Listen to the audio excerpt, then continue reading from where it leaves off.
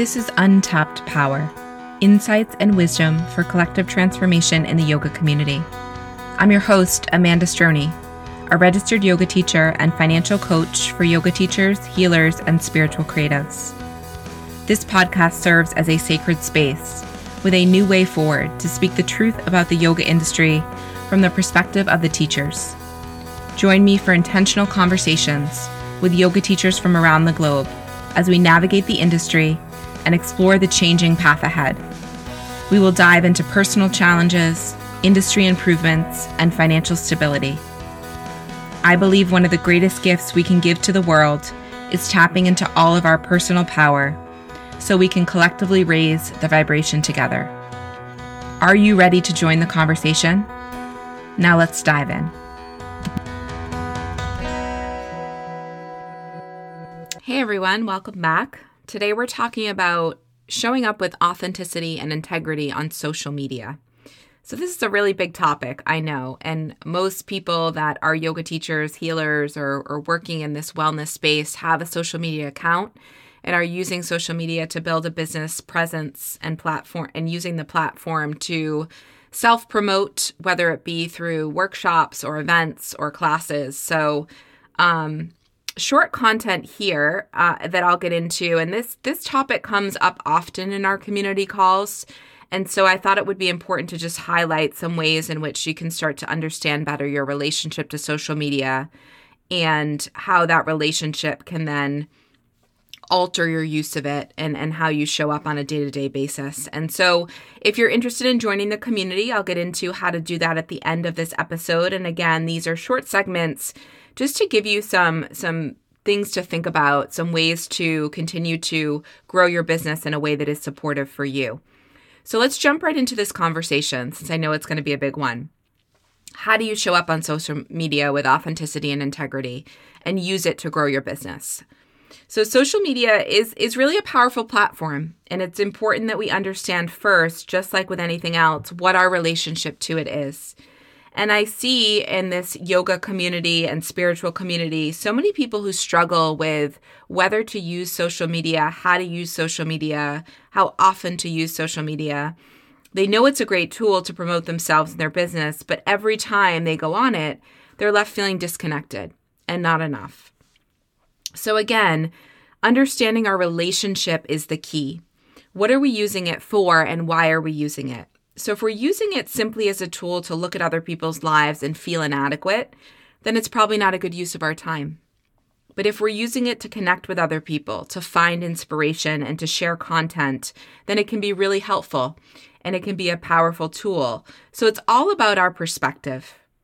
It's important to take some time to understand this relationship for yourself. And once you're able to have clear boundaries and your mind is at ease, then consider using social media in a way that serves you and ultimately serves your business. So when you go to use social media, the number one intention that I would bring is your authenticity and your integrity. In order to show up in this way, I know that I can't find my words and my truth through what other people are posting. So it has to come from me, from my perspective. And I find this helpful to create your messaging prior to scrolling, and preferably after being still. The practice of coming into stillness and finding space for yourself allows you to know what is true for you and what is not. When I know my personal truth, I'm not receiving this outside influence. And I'm also asking myself prior to posting content, what is my intention?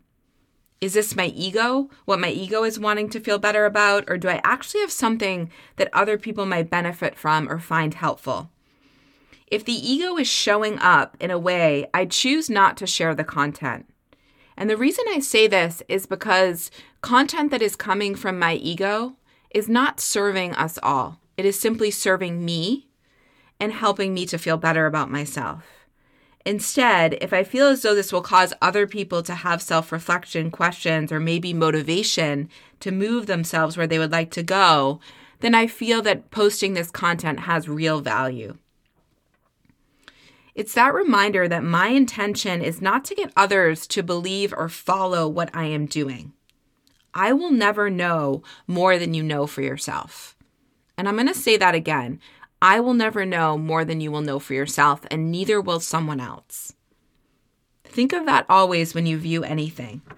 If you think someone has the perfect answer or solution you are looking for and they can provide it for you, you are moving into a slippery slope for yourself. You're creating this power dynamic that allows someone else to have the power over you. And this creates separation. It's allowing you to believe that something outside of you is stronger than ultimately what is within you. And that is simply not true. So let's get right into the ways in which I believe we can start to use social media to help with authenticity and integrity. The first way is to have a clear intention for posting information. So coming back to that question, is it coming from a place of ego or a place of the soul? And you're the only one that's going to know the answer. So when you ask that question, give yourself space and time to know what it feels like in your body. Have that awareness. Do your words and your actions align? And are they setting us all free in the messaging that you are presenting? The second way is to know your boundaries. How much time are you choosing to spend or not spend on social media? This is for you to check in with yourself. And again, notice what it feels like in your body. Notice what supports you and give yourself full permission to take a break when you need it. Be mindful of content you are viewing. So we can endlessly scroll and not realize that the content that we are viewing is actually having a negative impact. So think about what could be supporting you and choose to alter what you are looking at in that way. Third, and I think one of the most important elements, especially if we're using it for a business, is to track results. How are your posts performing? Not how many people are liking your posts, but how many people are engaging with your content.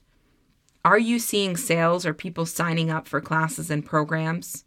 Social media paints a picture of likes that don't always translate into dollars.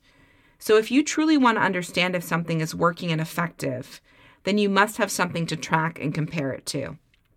So as you start to understand how posts are performing and how sales are coming in, use that information rather than looking at how many people like your posts. Finally, use it for what it is, a social platform, a way to connect and interact with people. I have met people all over the world that have been on my podcast, taken my courses, and I would not have met them any other way. So follow people that inspire you and let go of those that don't.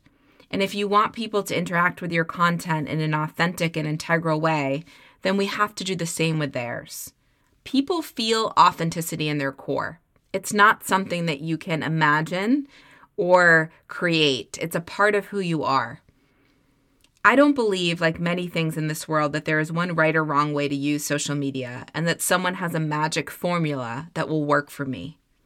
There's plenty out there that would tell me otherwise, and I could spend countless dollars to get prompts or ways in which I could increase my following. What I do believe is that authenticity and integrity is a must. And when you are clear with yourself first, you will find the right method that works for you and ultimately works for your business. If this episode has left you inspired or feeling like you have more questions, then I would love to have you join our free community. We've explored this topic many times in our calls. And what I love is that everyone has a different perspective and a way that has worked for them. So when you join the community, you'll get access to those calls as well as free resources. It's designed specifically for yoga teachers and wellness practitioners with the intention of raising the collective voice through conversation and intentional collaboration. We meet on Tuesdays at 2 Eastern Standard Time. In addition, I invite you to take a look back at some of the previous episodes with guests that I have had on the show because they have shared their personal approach with social media. And I think that that can be inspiring to hear what other people are doing so that it can help you to find your own way. Again, I say this only as a way to gain perspective. Remember that you will know the way that is right for you. As always, take what resonates and leave what does not, and continue to work to define success for yourself and the life and business that you would like to create.